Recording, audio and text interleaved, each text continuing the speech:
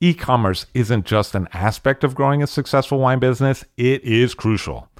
And that's why I strongly recommend working with Offset Partners.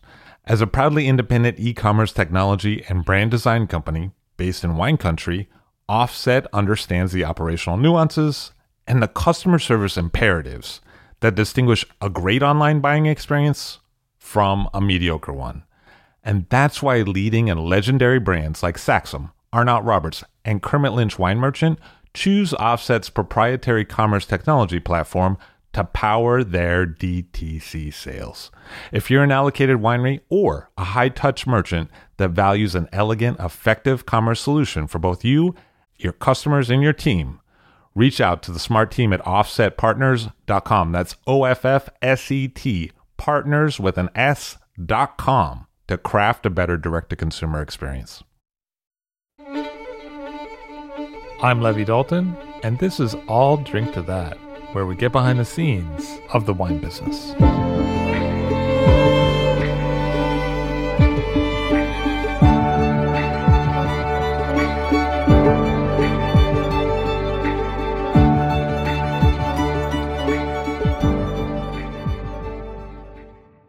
Nick Bumstead on the show of Find, Eat, Drink. Hello, sir. Hi there. Nice to see you. Thanks for having me. Thanks for taking the time. My pleasure. So these days you do a website and an app for mobile phones that's based around drinks and eats and where to find them and recommendations from people who know. But tell me about the Nick Bumstead. I mean, before you got involved with that, you grew up in England.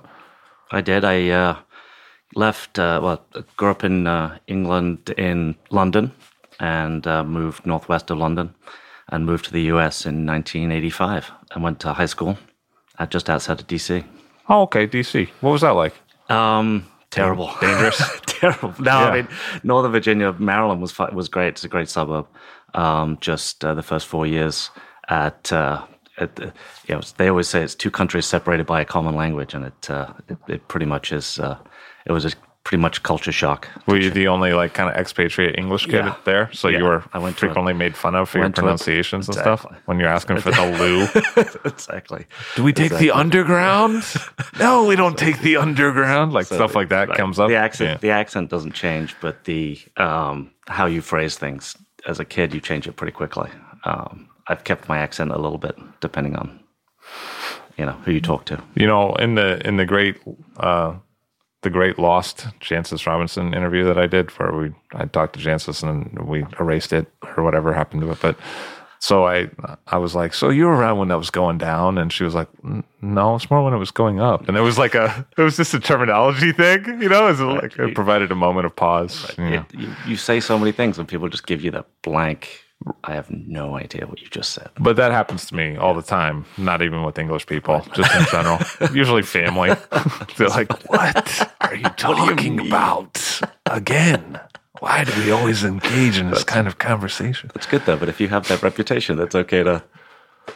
But at some point, you got involved in wine, but it wasn't right away. What did you do? I mean, wine was always around. I think it's a European thing. It was just a drink at the table. And it wasn't anything special. I remember that we had a going away party and there was box rosé, and it was just that was just part of the culture. And we lived in Brussels for a couple of years, and it's even more part of that culture. You go out for lunch on Sundays, and it's just a nice casual meal with some wine on the table. And back then, in England. You can get away with having sips of wine as a kid at the table. And literally, the first restaurant we went to, I think it was in Georgetown. We went out to dinner and. The waiter was like, yeah, no. Yeah, I don't feel like getting fired today. Not so much. Yeah. 15-year-old at the table is not going to be drinking on my watch. So what did you tell that guy? You're like, do you know who I am? I know where the loo is. It's just sort of a culture shock. But, it was always around the house. And my parents were at home. It was, we drunk. Yeah, it's not like we got crazy drunk, but we'd have wine at the table. You didn't get schnockered, as it were? That happened, but... high school, and then in college, I went to Cornell, and the classic class that you take as a junior or senior at Cornell is whether you're in the hostel school or not, is the wines program. So you're one of the Cornell multitudes in terms of coming through. And part of me always wishes I could have gone back and gone through the hotel school, but I'm not sure that would have been. I was an economics major, and so it was fun. And everyone I think it was on a Friday, everyone would take their little case in styro, 3 little glasses, tasting glasses, and they would give us an education and pour you wine. And I don't remember anything specific standing out. Except that they were much nicer than that waiter in Georgetown. And they poured some great stuff. I mean, I think it was a full range of around the world, and I think they probably, based on Cornell's reputation and the donors, I imagine a lot of the wine was donated. And I see. People had cellars and they helped out the program. I mean, so there was some interesting wines, and it was great. And it wasn't supermarket aisle 6. No, it wasn't. No. Yeah. It wasn't huge jugs of right Burgundy. Yeah. The boxes stayed at home. Exactly. It wasn't but it was great, and so I left college, and I think most of the wine I was drinking was still with dinner out in restaurants. I think there was always. I was never the type of person buying the same bottle of wine. I wasn't like, I got to have the same case on hand at home. I would just go and explore and buy different things, and that's how I am today. Kind of keep it different things. Just try and explore, and some of it's great, and some of and you find yourself in a path, and that path moves depending on who you talk to and your education, and so I continue to do that.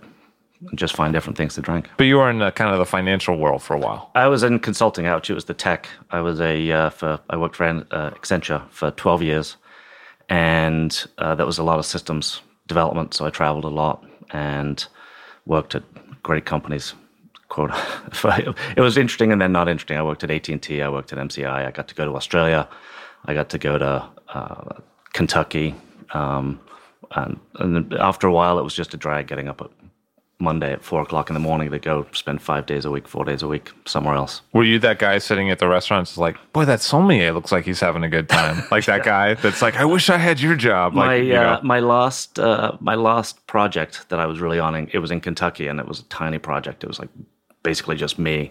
I used to go to different grocery stores, different liquor stores, and every week I would pick up a different bottle of wine. I actually had glasses that I kept in the on the project, the Cornell ones, like in the box. It was the stemless Riedel. Sure, yeah, I use those too. Just so they could travel. And but I would just try different things. And literally, I was in the office one Friday, and I typed into a computer "wine jobs New York" because I was just sick of what I was doing. And there is a website, winejobs.com. Is there really? Yeah. And they were like, Chamber Street Wine. And I scrolled through, and I thought about it, and I applied for a couple of different positions in various different avenues, and went down to Chamber Street. I submitted my resume, and they called me in. I showed up. What was that conversation like? It was funny. Well, first of all, I showed up. Oh, you have experience at AT&T. I showed up. We have problems with the phones. I was wearing like all business casual, thinking it's an interview. I mean, I didn't go the full suit route, but I'm like the pocket square over the chinos, and slacks and. What kind of shoes did you have? I probably loafers. It was probably like a real pair of penny, shoes. It wasn't quite that, but it was. Did you have those tassels? No, I did not have tassels. I can't pull off tassels. Me neither. My dad, however, king of the tassels. That's old school. But the conversation was funny. I talked to Jamie and Jamie Wolf at Jamie and David Lilly, and both of them in their own different way sort of said, "Why do you want to leave your reasonably paying job for no money?" And I just wanted to change. I was like, I'll do whatever you want. I really want to learn about wine. And they heard you were saying you just would work for change. Is that what they heard? All they heard was, wow, this guy managed large projects. Oh, right. Like he could do some organizational stuff. Because that's always been a desire of theirs. Every so often I hear them talk about like, well, I wonder if someone could just like organize this, and like that kind of stuff. And that was a lot of things I ended up picking up. But my first 6 months there, I realized how little I knew. It'd be like, someone would be like, go get a bottle of Clos Roche Blanche. I'm like, wait, that's white. And they're like, no, that's... that tricked me for a couple of years too, not just you. That's a tricky one. Like, wait, Blanche? And just learned a ton. Not only from Jamie and David, but it was the time when Seth Hill was there, and Nicole Ciani and Tim Bowen. And Tim, that's right. And those guys were just great. That was like a whole generation, actually. And they have each of them had their own different style of working with customers. And Nicole would be really nice and give the person a tour of the whole store and describe every bottle in detail and the history. And Seth was more of a details, geeky, and I was just like, that's good. Yeah, yeah. I had that last night. Tasty stuff over there. It's good, and I learned a ton. But I'm talking about. And how did you learn? I mean, how did that come around? A lot of it was just listening to those guys and the way Nicole and Seth toured customers around the store. They would do that with me. They'd be like, "Oh, take this home tonight. Try this." And I think the first bottle I took home was a $15 bottle of Montpertuis Cunoise or something like that. And they're like, "Look, rarely do you see this grape on its own out of the Chateauneuf du Pape. Tell us what you think." And it was just try and, similar, but on a more advanced, quick scale. Try it, talk about it, interact with people, read a little bit. Be a half step ahead of the clientele. Exactly. Basically. Exactly. But, over a course of years, you pick up a lot. And I got sucked into the Jamie Wolfe Old Piedmont wines pretty quickly and the old Austrian wines. I think I took a bottle of, I think it was like a 99 Praga down to when I went to visit my parents, and we would sit around, had it in like whatever glasses, having it with like a smoked fish pate, and it was amazing. I was like, I get this. Yeah. I love this. Was it intuitive for you right away that you're like, wow, Old Austrian's going to be good, or was it like a big surprise? Well, no, I think Jamie he'd given you the heads up. Really, it's not like he pushed this $100 bottle of wine on me, but he's like, right. The hard sell with the employee. I think I asked about it because it was intriguing, and I knew he was bringing in older wines. And while working there, I figured. Did he do the shrug on you? Because he does that shrug thing. Like, I don't know, and he kind of looks to the side. He does the roll back to shoulders, look to the side, like, well, if you're interested in that. And then it's like a reverse thing. You know what I mean? You're like, oh, wait, you're not trying to push it on me? I guess I'll buy it. Right. Or you just go look and see what David and Jamie are drinking. Right. Yeah, exactly. Happen to notice an empty bottle on the back. Well, back then you guys had the firehouse, so it was like the upstairs office. Right. Swank. You could look down.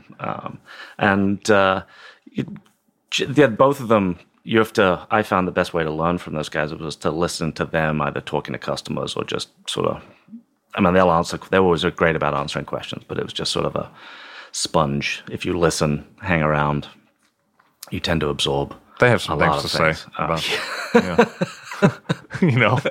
about Muscadet, for example. Exactly. It might be, I don't know why you want to buy that California wine. There's a great bottle of Muscadet over there. Well, they did trick people by putting the California in the front, though. Exactly. You know what I mean? It was like some weird, Jedi. It was a test. Yeah, the customer walks in. It's like, well, if you make it to the Muscadet section in the back, then I'll talk to you. If then you're half the battle. You know what I mean? It's just walking by. It's true. But it was a great environment. It was fun, and they would open things. And I remember in a couple of summers I was there, we'd do tastings, and it would be dead because it's August in Tribeca, and there's no one coming into the store. But Jamie would be like, "Well, maybe we'll all open up 3 old Italian wines, and at least we'll taste them, and we know what they taste like." So we got to try Pepe and Emilio Pepe and a lot of Piedmont wines, and I fell in love with old Piedmont.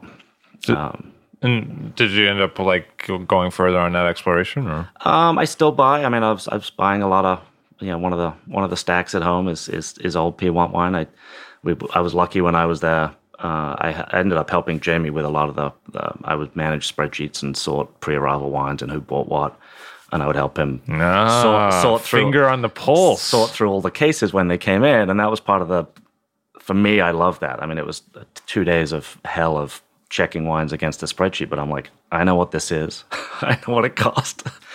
Let me get a bottle of that. And I loved it. And the insider info. Exactly. Yeah, the SEC's been trying to pass rules against the wine retailers for a long time, but so you would kind of get first cut at the. Well, actually, a lot of times the customers. You're not going on record, is what you're saying. The customers would always have first cut, but I knew what was there, and for a while we had a great run on it was a Roagna 93 Barbaresco, and it was insanely cheap. And I think the whole staff caught on, and I think the staff probably paid and bought most of that wine because it was great.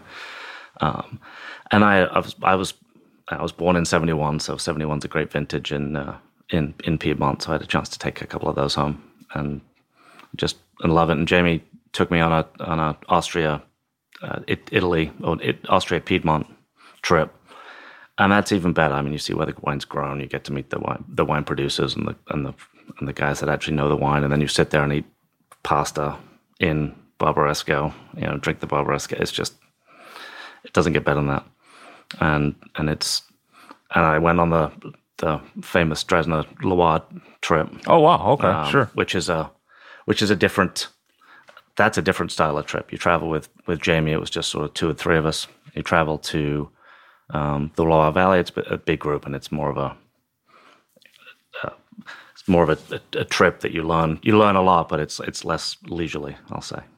But both of those were great experiences. So, you go on the trips with Dresdner, and I mean, that obviously is the epicenter of Dresdner retail. So you kind of saw a lot of that going on, kind of at the moment that it was still not well known to the general public, but was really gaining steam in the industry. Right, so that was 2000. I joined Chambers Street Wines in 2006 and was there a couple of years. And so, yeah, it was the first year I was there, the big Dresdner public tasting was still in the store. Because you could fit it in the store. As sort opposed of, to having it was to absolutely go. Right. But, and we opened up at the back and had all these growers and pouring their wines. And what is amazing is it's amazing to see the public connect with that. I mean, it's obvious that wine people do because they care about where the wine comes from. That's why they're mostly in the business, and that's why they're selling the wine. But it's great to see the connection that the customers have. And there's always a core group of guys that are there and they have their favorite, but then everyone comes through and they get it and they understand the wines, and it's really interesting to see how popular that became. Did you ever think that Magnums of Muscadet would sell for like $65 and stuff? Like, dude, did you ever like? It's funny now to go back to. I mean, the Muscadets are still pretty reasonably priced, but I go back and look at some of the Chinon and the Beaujolais, and the Beaujolais have taken a big raise. 35, not just for Dresdner, for everybody. Yeah. It's not just Dresdner. $35. That's like. Wait, I used to buy that for 18. Right, exactly. It's like double a lot. And then you're like, what do you mean I can't get an 89 Muscadet anymore? You know what I mean? You're like, what do you mean I can't just order that up? What do you mean I can't just walk into the shelf and like order or pick up a bottle of Overnois and just take it with me for dinner tonight? Well, that's a funny story. I remember we tried that, and I was like, and that was probably my point of exploration where I was not that far out on the weird geeky scale. And I tried that. I was like, well, if someone's looking for a wine that smells like dead funky rat, we've got the wine for them. Right. Funnily, no one ever came in asking for a wine. Yeah. Dead funky rat or something. But I mean, all that stuff was around, and it was just exploration. And I remember picking up a bottle of the Lopez Rosé and asking David, what did he think? And I was like, well, if you like oak, it's a little weird. Okay, I'm taking it home. And I loved that. That I loved. And that was early on in the Lopez days when you could buy that. Also another cult item that's quickly disappeared from shelves and things, and actually got scarcity issues. I have a stack of those at home that I don't touch because they were back when I could afford it. But it's very clear that I need to somehow wrangle an invite to the Bumstead household for dinner. So as we talk, oh, the stacks of old Piemonte. I do have Prager. I do have I like to say I have a nice little vertical of rosé from 90. I think the first bottle I had was 95, so I've still got 95, 97, 98. See, folks, huh? But I'm also a hoarder, so I have trouble opening like single bottles that I know I have left. So I've got it's right. Well, I have that same problem. I'm like, wait, there's only one of those left. It's always that thing where my wife's like, can't we just open up a bottle of wine to cook with? And I'm like, I just need a little, like half a cup. And I'm like, no, we can't do that. The famous thing in my apartment is, we don't have any wine. I got to go out and get some. Right. Yeah, exactly. Because we can't what do you mean? use any of this stuff. What's These in that cases stack of boxes. Right. No, that's not drinking. That's no, we're not touching the 61s yet. But at some point you decided, hey, retail's cool, but I'm going to do my own website thing. What was that like? That was great. So I met my business partner, Robin Dorian, and she had worked in food TV. She had shows on the Food Network. Oh, she had. I didn't know that. Yeah. She had a show called After Midnight, and she basically went around with chefs after they got off shift and found out, and did a show around where they ate around New York and Las Vegas and things like that. Well, that has a lot of relevance to what you do now, because that's. So she had the idea around chefs, and we got together and we broadened it to include wine people, bartenders, food purveyors, and just find out where they like to eat and drink around the world. And it's exciting. The chef thing has definitely taken off, and I think for the last few years, butchers have become sort of rock stars, and the bartenders with the cocktail scene. I remember when I was at Chambers Street, PDT and Pegu Club sort of just opened, and we would go down there, and Seth and I went to PDT a few times and sort of geeked out on the cocktails and the Jim Bean. We've interviewed Jim Bean, and he's a great. Yeah, all the people are very generous, as you find with your podcast. People are generous about their time, and you have great conversations with people just about asking them about their passions, and they'll tell you what wines they're drinking or what cocktail spirit they just recently found that they love, and how do you find. We interviewed the Pouring Ribbons guys, and one of them's a chartreuse expert, and I was like, yeah, Troy Simon. Yeah, so I asked him, well, how do you know how old a bottle of chartreuse is? And he gave us the lowdown, and there's a number on the label if it's after like 1990. So now, I was hoping he could just kind of look at it. So now, from afar, no, I can call it from across the room. You know what I mean? Well, you can a little bit, because if it doesn't have that number, then it's going to be certain. Like it was one of whoever imports or distributes now put that on the. Oh, okay, I got you. Capsule. But there's also like that whole era where they kicked the monastery out, and they were like somewhere else in exile, and then there's all this Tarragonian and that stuff, and that stuff's impossible to find. Is that true? Yeah, well, I think it was only produced for a certain amount of time, so I think that. But so it's been drunk up. So now everywhere I go, when we travel, I hop into like random little liquor stores and go, wait, do you have a dusty bottle of chartreuse? Yeah, what's your dustiest bottle? Exactly. I want the one in the back. I don't want the freshest one. When I used to collect coins, I would go and ask people at like stores what for their oldest penny. Like, can you search through and find the oldest penny? I mean, yeah, I really endeared myself to tons of clerks. Like, never let that guy in here again. Exactly. You know what I mean? I was like, oh, well. I remember one time I was like, yeah, I need 5 cents back. So, you're going to have to search through for the oldest penny. And she's like, no, I'm going to give you a nickel and I'm going to say goodbye. Like, you know what I mean?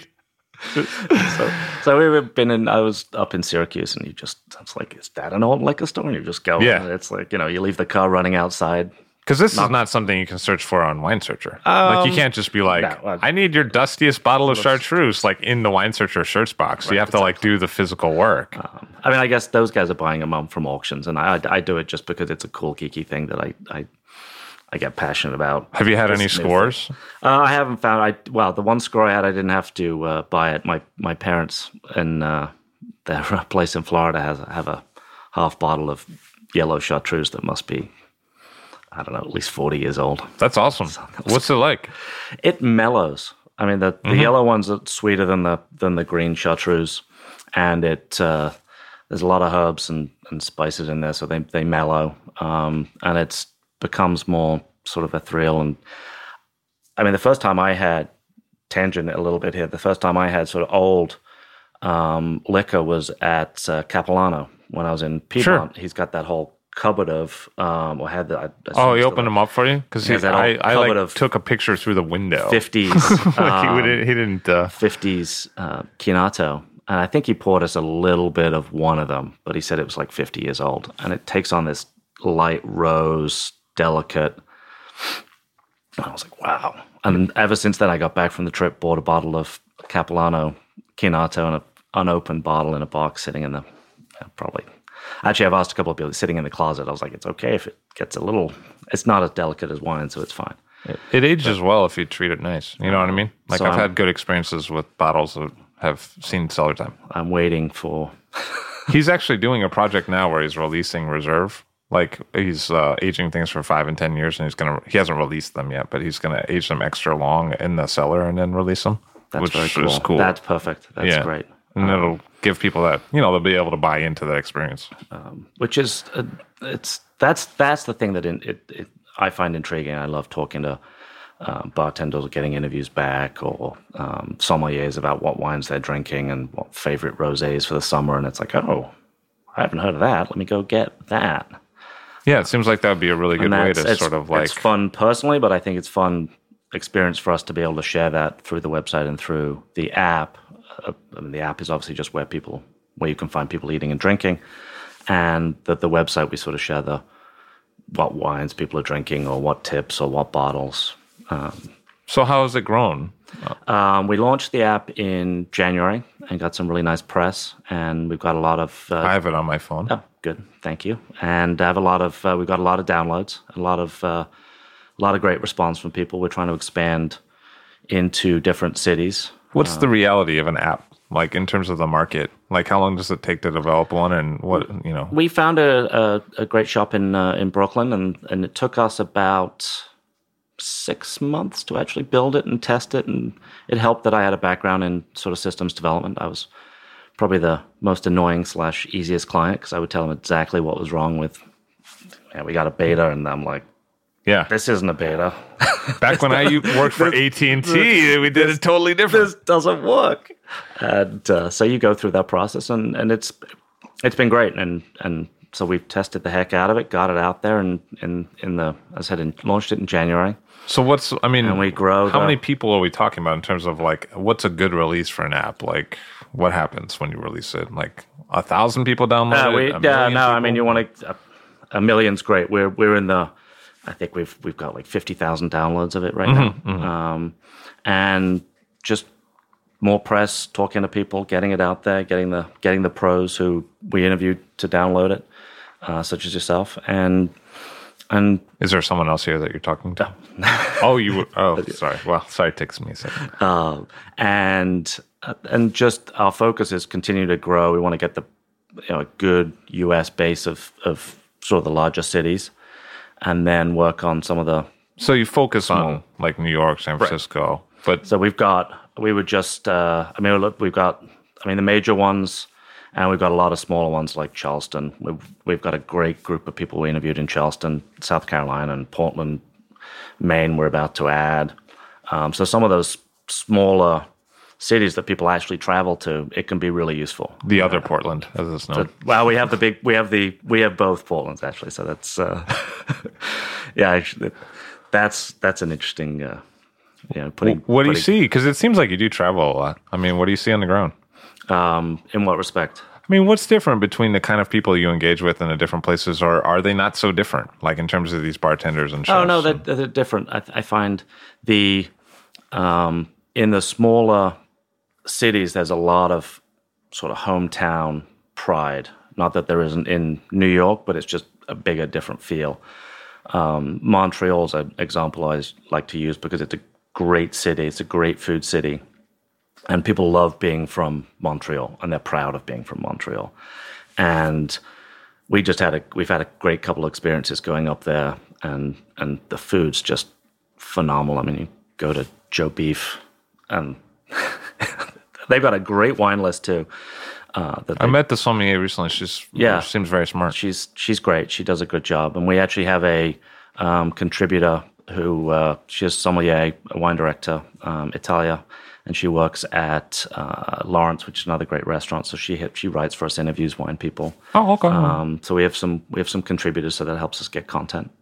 And traveling's fun because, as you said, you get to see the different vibe of a place. Are there places that would surprise you with their vibe that maybe aren't on everyone's radar? I mentioned Charleston earlier, but that's sort of on everyone's radar. They've done a good job, I think, because of Husk and Fig, and there's a lot of attraction there.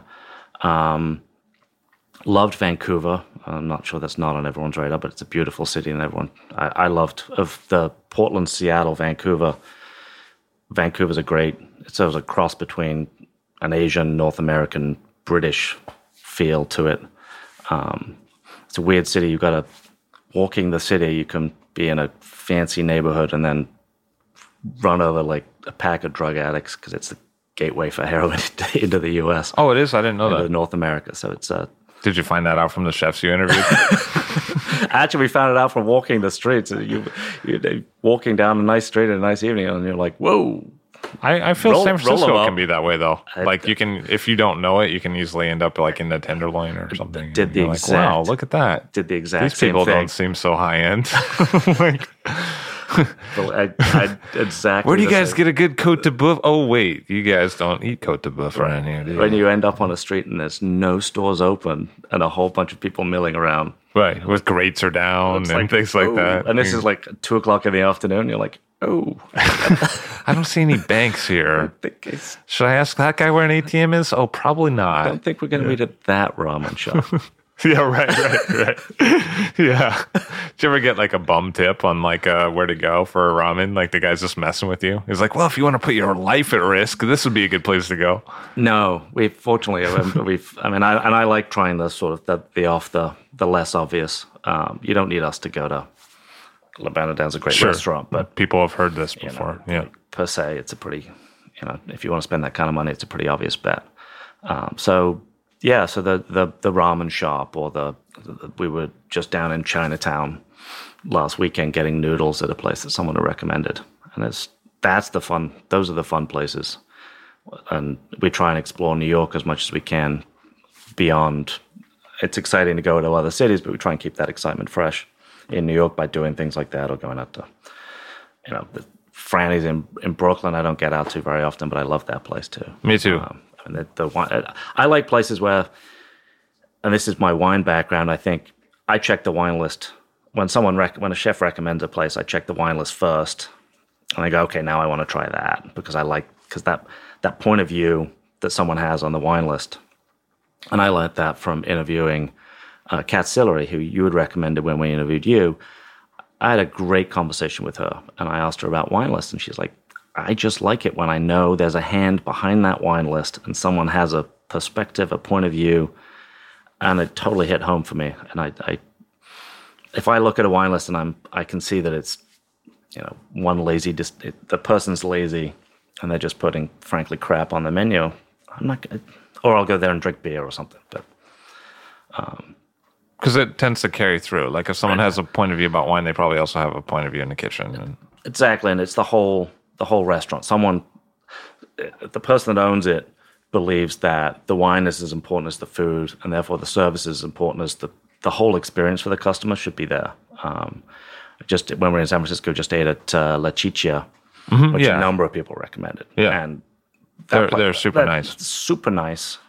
Total point of view. It's a Sardinian restaurant. So there's other wines on the list. We had two great bottles of Sardinian wine that Max picked out, the owner, chef, and I guess he was former sommelier, so he knows. Oh, I didn't know that. Yeah, and it was great. They're opening up another place, I think, like down the street, New like pizza a wine place, bar. I guess. Yeah, pizza wine bar. That's exciting, and it's always great to see people that you have a great experience with get success. It's a bummer when you see places closed that.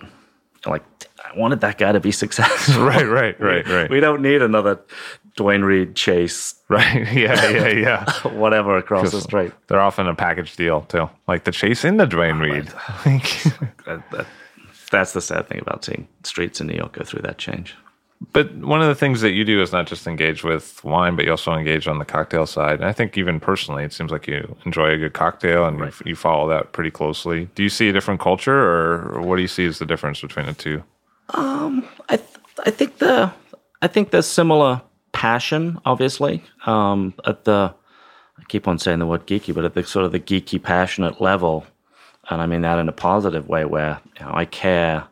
Like someone like Eric Seed, who's bringing in, he's not a bartender, but he's bringing in all this bottles that have been not lost, but haven't been in the US for a long time. That's exciting, and that gets bartenders excited.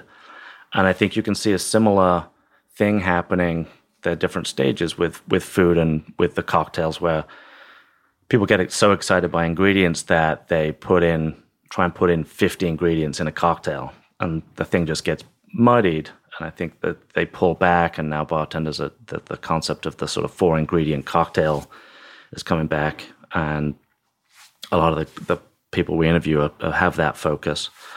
similar to chefs, and it's all about the ingredients. They basically say don't screw up the ingredients. My job's to put a positive version of the ingredients on the table that the customer's going to love, and that's the same with cocktails. There's a lot of guys out there making bad, muddled, not interesting cocktails. But you mean like muddled flavor, not like they use a muddler. Well, both, right? But yes. And so the bartenders that know how to put these ingredients together and switch some things out and know what they're doing. So I think there's a parallel there between how chefs are reacting to food and ingredients and getting excited by the ingredients. And there's so much ingredients for cocktails coming in and finding new things, like Suze, which is a French liqueur, is back, and Pierre Ferrand a couple of years ago created a new dry curacao that everyone's raving about. And as I said, the Eric Seed stuff's really interesting. And then you've got one of the guys I met yesterday at the Manhattan Cocktail Classic is finding antique bottles of liquor. And he was pouring little tastes of a Manhattan made with 60-year-old Crow and an old vermouth. And it has those mellow flavors, but people are doing really interesting things. So there's a similarity, I think, between wine and food and the cocktails. And for me, it all comes down to the uniqueness and the passion behind it, and the people that care about, less so, I think, on the cocktail front, because it's on the ingredient side, because they're on the liquor front, because it's distilled. There's obviously got to be a passion, but there's not necessarily a tie back to the earth the same way that there is with wine and food. But it all is ingredients, and it's just how they get used. Have you seen unique kind of become the calling card of talked about successful restaurants of our time? Just having a unique something that people need to go there to get has become sort of the coin of the realm. Right. Unique is the word that's an authentic, I guess, is another word that I think those two become very, at least when I say overused, because but that's the things that I think people are looking for. I know that care about where their food comes from and what they're doing, because I think, and again, the same thing I said earlier, the point of view. I think if you've got a point of view, it's unique and it's authentic and it's your passion, I think that comes through. Obviously, it has to be a marketable thing that you're putting forward, but I think that passion comes through. Just look at the Smorgasburg in Brooklyn. It's a bunch of small guys with passion around whether it's ricotta, or whether it's making a sandwich. There's a passion behind it, and I think that's infectious. And you can look at how well that stuff does. Do you get the sense with like the development of what you do, which is turning people on to kind of cool, unique, authentic places, just to use those kind of terms, geeky things, that when you develop an app for that 50,000 people download it, that it's kind of, we've entered the area where we're all foodies now. Like we don't even talk about foodies because everyone is, you know what I mean? Like I think so. I think there's different levels of that. I think there's the size or the groundswell of who's a food person. I think it's easier to see that in New York and make that statement. I think what people care about their food is increasing, but I think I don't think we're ever going to become Yelp, because we have no desire to become Yelp and have that level of that number of restaurants, because we're only going to pick the places that we like. It's all positive. There's no negative. Right. And it's not really a review. It's more like a recommendation. It's a recommendation. Exactly. That you do. It's a chef review, but it's a recommendation. Exactly. But I think, obviously we couldn't have that many downloads and that might be that popular if people weren't into or care about where their next meal comes from. Maybe it's the people we follow, but look at Instagram. People always joke about taking pictures of food, but people actually, that's the easy little snipe at the food people, but other food people actually care what other people are eating, because it's in some way that's a recommendation. It's like, oh, look what I found, and I want to share that with other people, other like-minded people. But I think you were the guy who shared with me that spoof video where the guy takes Instagrams of other people's food. Like he sneaks up on them. And it's like, hey, you mind if I take... Which is probably the funniest spoof video I saw so far this year. I think you got to be able to laugh at yourself, especially if you're, Robin and I looked at each other, we're like, yep, we're those people. Yeah. That's like right. There's a reason there's a picture of food, and a lot of those places in the app is because we take those pictures. But then the guy's like, I don't think we have good enough lighting. Like this dude comes over and pulls out the thing to like pull the lighting matter. It's like, can you make a gesture? Maybe like a hang loose sign. Like it's just hilarious. It's really funny, but that's true. I mean, I'm always a little self-conscious in restaurants, and I always joke, let's not make this a 3-camera shoot for a 2-person meal because I'm like, can I eat this? Because I want to eat it. I get excited by the food. I love a menu that I feel like I have to order or come back because I want to order the 6 different things. And it's never, unfortunately for me, it's never that healthy, the food that I order, because I always like the deep fried pig's feet or whatever. Do you find a certain sense of responsibility about the health issue? I mean, are you concerned about that? I mean, because, a lot of restaurant food has a lot of butter, or it's fried, or it has a lot of pork fat, or, I mean, where do you draw the line on it? If you're going out for dinner and the food tastes good, there's a reason it tastes good. They're not holding back on the salt, and they're not holding back on the butter, unless you happen to be going to a healthy vegetarian restaurant.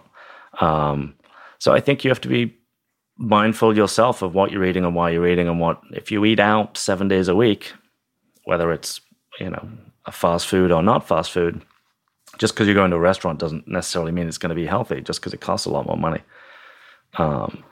I think it's the consumer. I think it's up to the consumer to be able to decide. Look at a menu. As I said, if it's covered in a sauce, if you're getting the fish with the butter lemon sauce on it, guess what? There's a reason that sauce holds together and it's not a puddle of lemon juice.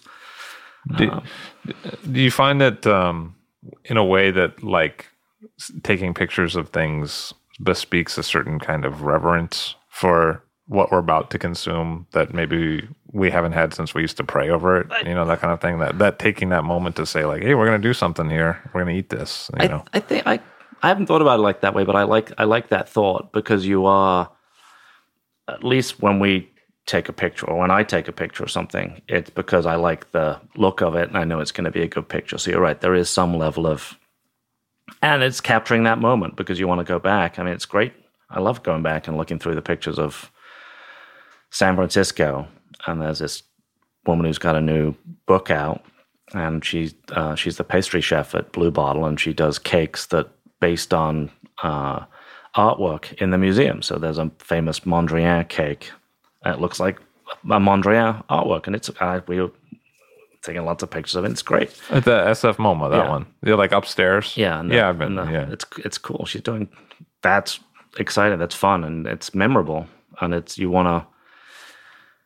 And I think for me, when I grew up, my mom did a great job of taking pictures of the family and places, and I love going to visit my parents and looking at. I'll sit down and every day I'm there, I'll flip like from the 1970s and the 1980s and be like, I was wearing that before those guys in Brooklyn, and it didn't look good in the 80s, but it's fun to go back and look through, and so I think I got that.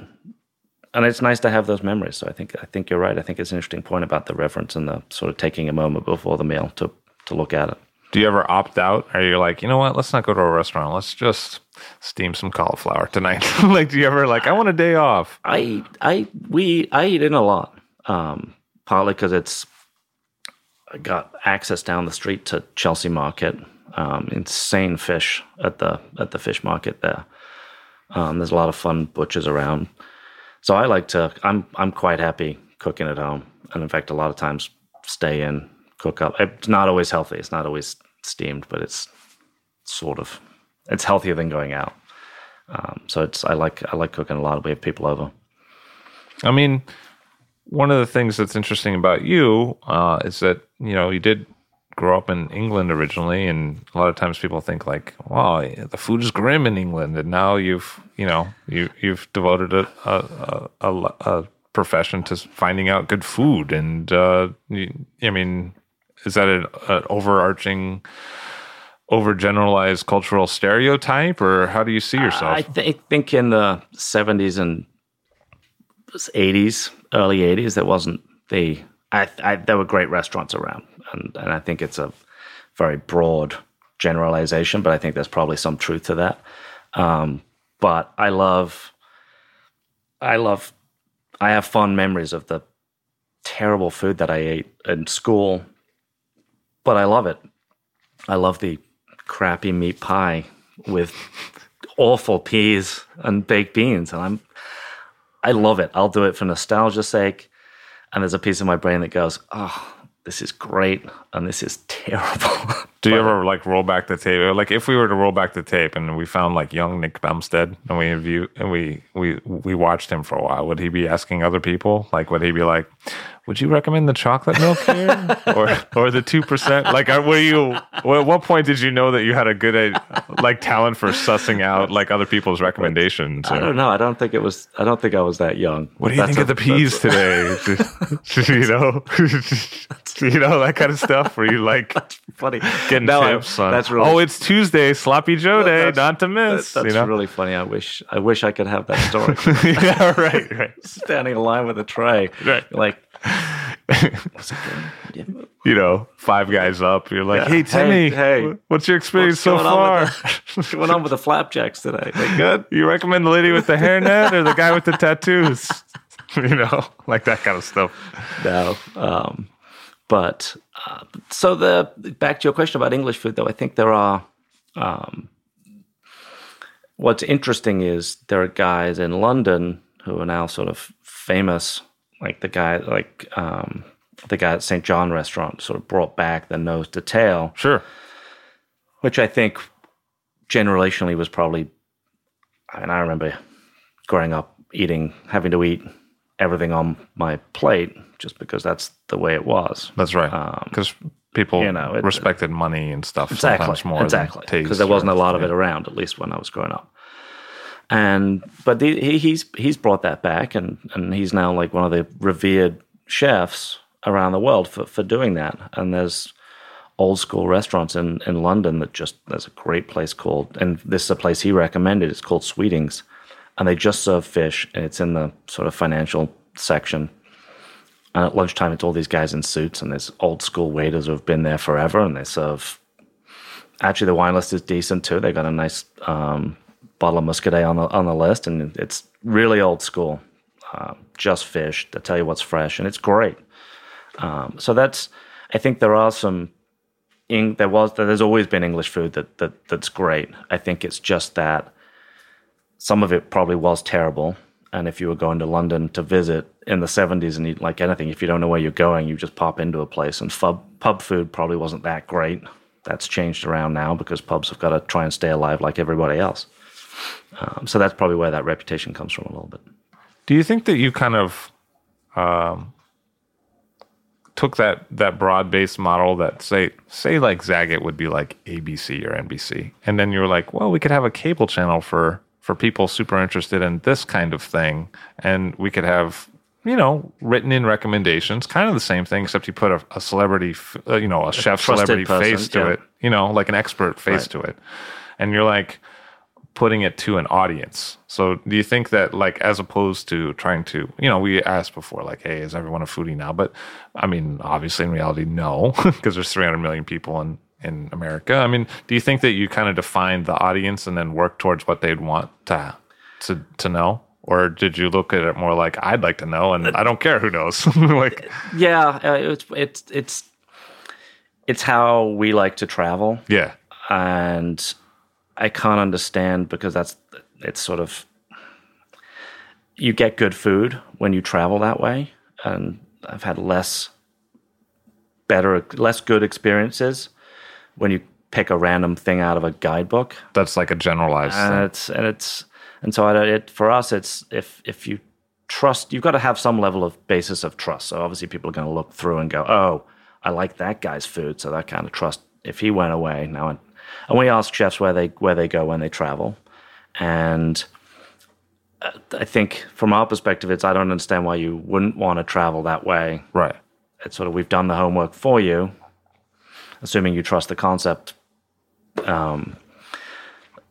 So that's where it came about. It wasn't, it was really sort of us pushing our point of view on the world. And have you found yourself kind of interconnected with a community of chefs in a way that you didn't even expect? You're like, hey, that person just had a baby, or that person moved there, and you kind of track people's careers. A little bit, and some of them were friends from the get go. Obviously, I've got a connection to the wine business, so I still stay somewhat connected to that, but yeah, we keep connected. There's a chef that we interviewed from New Orleans who, it's not the same, but he took the app on vacation with his friends, and they used it in Barcelona, and he wrote us back and was like, I had a great time, thanks. And so there is a back and forth, and we follow up with guys and find out what's going on and where they're eating. And it's interesting to see different points in time when we interview people, sometimes right before they hit that cusp of getting really famous. Is it easier to get them to reply before? Is that basically what you're saying? Yeah. Some. Some people are great. One of the first people we interviewed was John Besh in New Orleans. Even at that time, he's got like 5 restaurants, X number of kids. And he got back to us within 24 hours with amazing, amazing answers. And we were like, this is going to be easy. Yeah, right. This will be all the time. Look for another guy with 5 restaurants and 20 kids. But I think the guys that are really successful, I think part of that is they know how to get things done. So I think that's part of it. And yeah, chefs are really busy people these days. If you're not a chef and you're not on TV, I think that's become a weird level of success for those guys. But and that's part of the reason we like hitting bartenders up for recommendations too, because those guys, they're getting sort of some of that fame, but they're not on TV. Bartenders on TV isn't quite as interesting as I think chefs on TV at the moment. So. Yeah, I've seen some YouTube videos where it's like, and then you slice the thing. There's only so many times you can watch someone shake a cocktail, or stir a drink. If there's no like open flame involved, it seems to take a lot of the drama out. You know what I mean? And I think that's it. That's part of the thing. I think with wine, you don't see a whole lot of wine on TV because wines are. I think because you can watch someone actually cook and you can see them doing different things. Yes, it's a different bottle of wine in front of the person, but the action of opening and pouring and drinking the wine is going to be the same. Yeah, if I see another headshot with a guy like with his nose in the glass, it's like, we've done this. Right. It's like that. Like every novelist for a while or investigative journalist had that pose that they would do for the book cover, where they put their hand under, they'd ball up their fist and put it under their chin and look serious at the camera. The thinker look. Yeah, the thinker look. Like you couldn't not do that pose. And it's, sometimes you're just like, God, just do anything else but the nose and the glass pose, look at it or something, be like, oh, look, this is something new I found. It's a decanter. I don't know, anything. It's weird. Yeah, it's hard.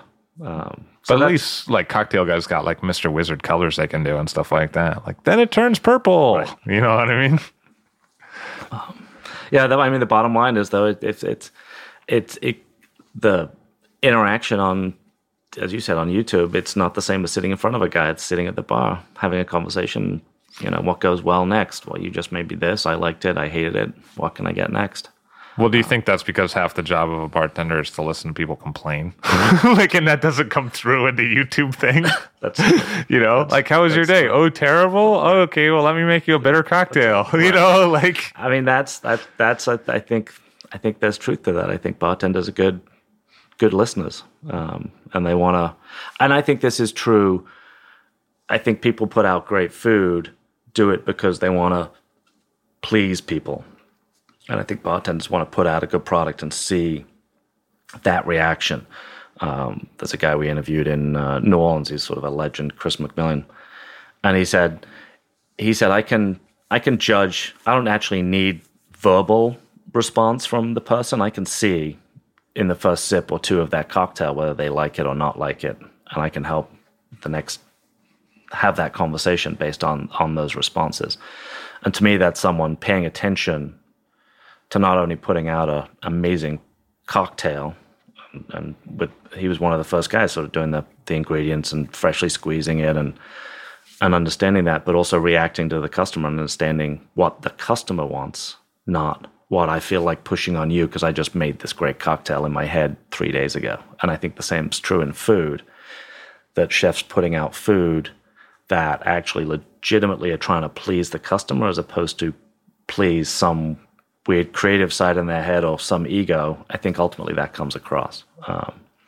When speaking of customers, do you feel like you're often talking to a certain income level when you're talking to people who read your site? Like in terms of people who are potential customers for this service? Probably. I mean, it's definitely people can use it in the city that they're in, and obviously it's dining out, so that obviously from a minimum, yes. And if they're traveling, obviously that's the cost of travel, so yes. But as I said, we recommend the hole in the wall type places just as actually more often than not. So I think there is probably there's those in the industry that get it, who probably are making, generally speaking, less money than the guys buying either the wine or the going out. So I think it covers both. I think the type of person less income needs to be probably a little more willing to, not always, venturous is not necessarily the right word, but I think just be willing to try new things or go to new places, and not here's the top 5 places that everyone always recommends. Although, interestingly enough, some of those places turn out to be fantastic, like Swan Oyster Depot in San Francisco. Everybody loves. If you wait till, I know because I tried it, you go at 11:45 on a Friday, you're going to wait 2 hours, and I hate waiting in line, so we bailed. But 2 days later on a Tuesday, came back at 10 o'clock and had oysters and chowder and crab for mid-morning breakfast. And those places are amazing. I mean, they're the reason those places stick around for, it's not just the new or the new hole in the wall. It's the place that's been around. It's the guy that's been chopping, noodles in the window of his shop for 20 years, or the guy that's this family-run business like Swan Oyster Depot that's been cracking crab and oysters for however long they've been doing it. Do you ever have that like disparity or sense of disparity where you're like, wow, if I was a chef, they would totally style me out at this restaurant, but since I'm not a chef and I'm just this dude, I'm not so happy about this meal? Like, do you ever have that experience? I love going in sort of, it's a great experience when the person knows you and we've interviewed him and we're telling him that we're there. But it's also, do you do that though? Because I feel like you've snuck into restaurants that I've worked in without telling anybody. I was gonna say a lot of times if we're thinking about a place or someone's recommended it and we don't know what we're going to do with it, we'll go. A lot of times we'll go in not announced and just eat at places, just because I mean it's not like we're reviewing a place and we've got to go in anonymously, but I want to see what. When the chef sends out 5 dishes on top of the 2 that you've ordered, you're not getting the same experience as going into a place and going, I want the pasta, and you get a shitty table in the back. Right, which can happen. So that's why I raised the question. I mean, I like... Because if I was Nick Bumstead, I might get one experience, but a lowly Levy Dalton, know. I mean, I would say most of the time we don't sort of pregame it and try and get hooked up. Most of the time, it's let's just go eat there and so you find out what the you think experience is like. That gives you a nice feedback response in your own experience to what these people are recommending. Not that we get to hit every place because we just can't. But it's when we've gone to places, it's validated the experience and we know that it works. The trip that we did to Portland, Vancouver, and Seattle, we were talking to some chefs and they asked us what our itinerary was, and more than one person turned around and said, how did you come up with that itinerary? That's awesome. Oh, really? And we were like, well, that's what we... Yeah, that's what we... Have I introduced? Well, let me show you my card. Let me reintroduce. We did the homework. I mean, not everyone's going to go to that level of homework, and it was before we had Actually, that was when we were right in the process of starting to develop the app. So we didn't have the app, but we did that. We did the homework, and it works. Have you found sometimes that places aren't getting recommended? I mean, I wouldn't say all the time here, but are there instances where things are not getting recommended, even though they're technically good restaurants or highly skilled restaurants, because that person is not popular in the chef community? Yeah, I think that happens. I think what happens more often is not when we talk to people. I think general success, at least I see it in New York, and it's probably true elsewhere, in the general media, it comes with a PR budget for a restaurant, and the guy just cranking out really great food on some tiny little place that doesn't have a budget doesn't get found out so much, and gets not that much attention as they deserve. And that's we try and find those guys, because those are the guys that I would love to go to that restaurant that's not getting that. As I said, I don't like waiting in line, so I'd love to go to that tiny little place. The guy's nailing it every night, got a cool list, but no one knows about it. Those are the finds that I love, because you can go there. So what's next for Find Eat Drink and for Nick Bumstead? Continuing to grow the app and get it out there, and got a couple of ideas that we're trying to grow the business in a couple of different ways, and hopefully get it caught on and get people loving it. Just trying to get the word out there and talking to a lot of people, and just working it through. Well, I appreciate the success that you have, because I use the service myself, and I thank you for providing it, and I also thank you for being here today. Thanks for having me on. It's a pleasure. It's great. Nick Bumstead of Find Eat Drink, a website and also a mobile app, which you should download. Thank you, sir. Thank you. All Drink to That is hosted and produced by myself, Levi Dalton. Aaron Scala has contributed original pieces. Editorial assistance has been provided by Bill Kimsey. The show music was performed and composed by Rob Moose and Thomas Bartlett. Show artwork by Alicia Tenoyan. T-shirts, sweatshirts, coffee mugs, and so much more, including show stickers, notebooks, and even gift wrap, are available for sale if you check the show website, alldrinktothatpod.com. That's ILL, drinktothatpod.com, which is the same place you'd go to sign up for our email list or to make one of the crucially important donations that help keep this show operating. You can donate from anywhere using PayPal or Stripe on the show website. Remember to hit subscribe or to follow this show in your favorite podcast app, please. That's super important to see every episode. And thank you for listening.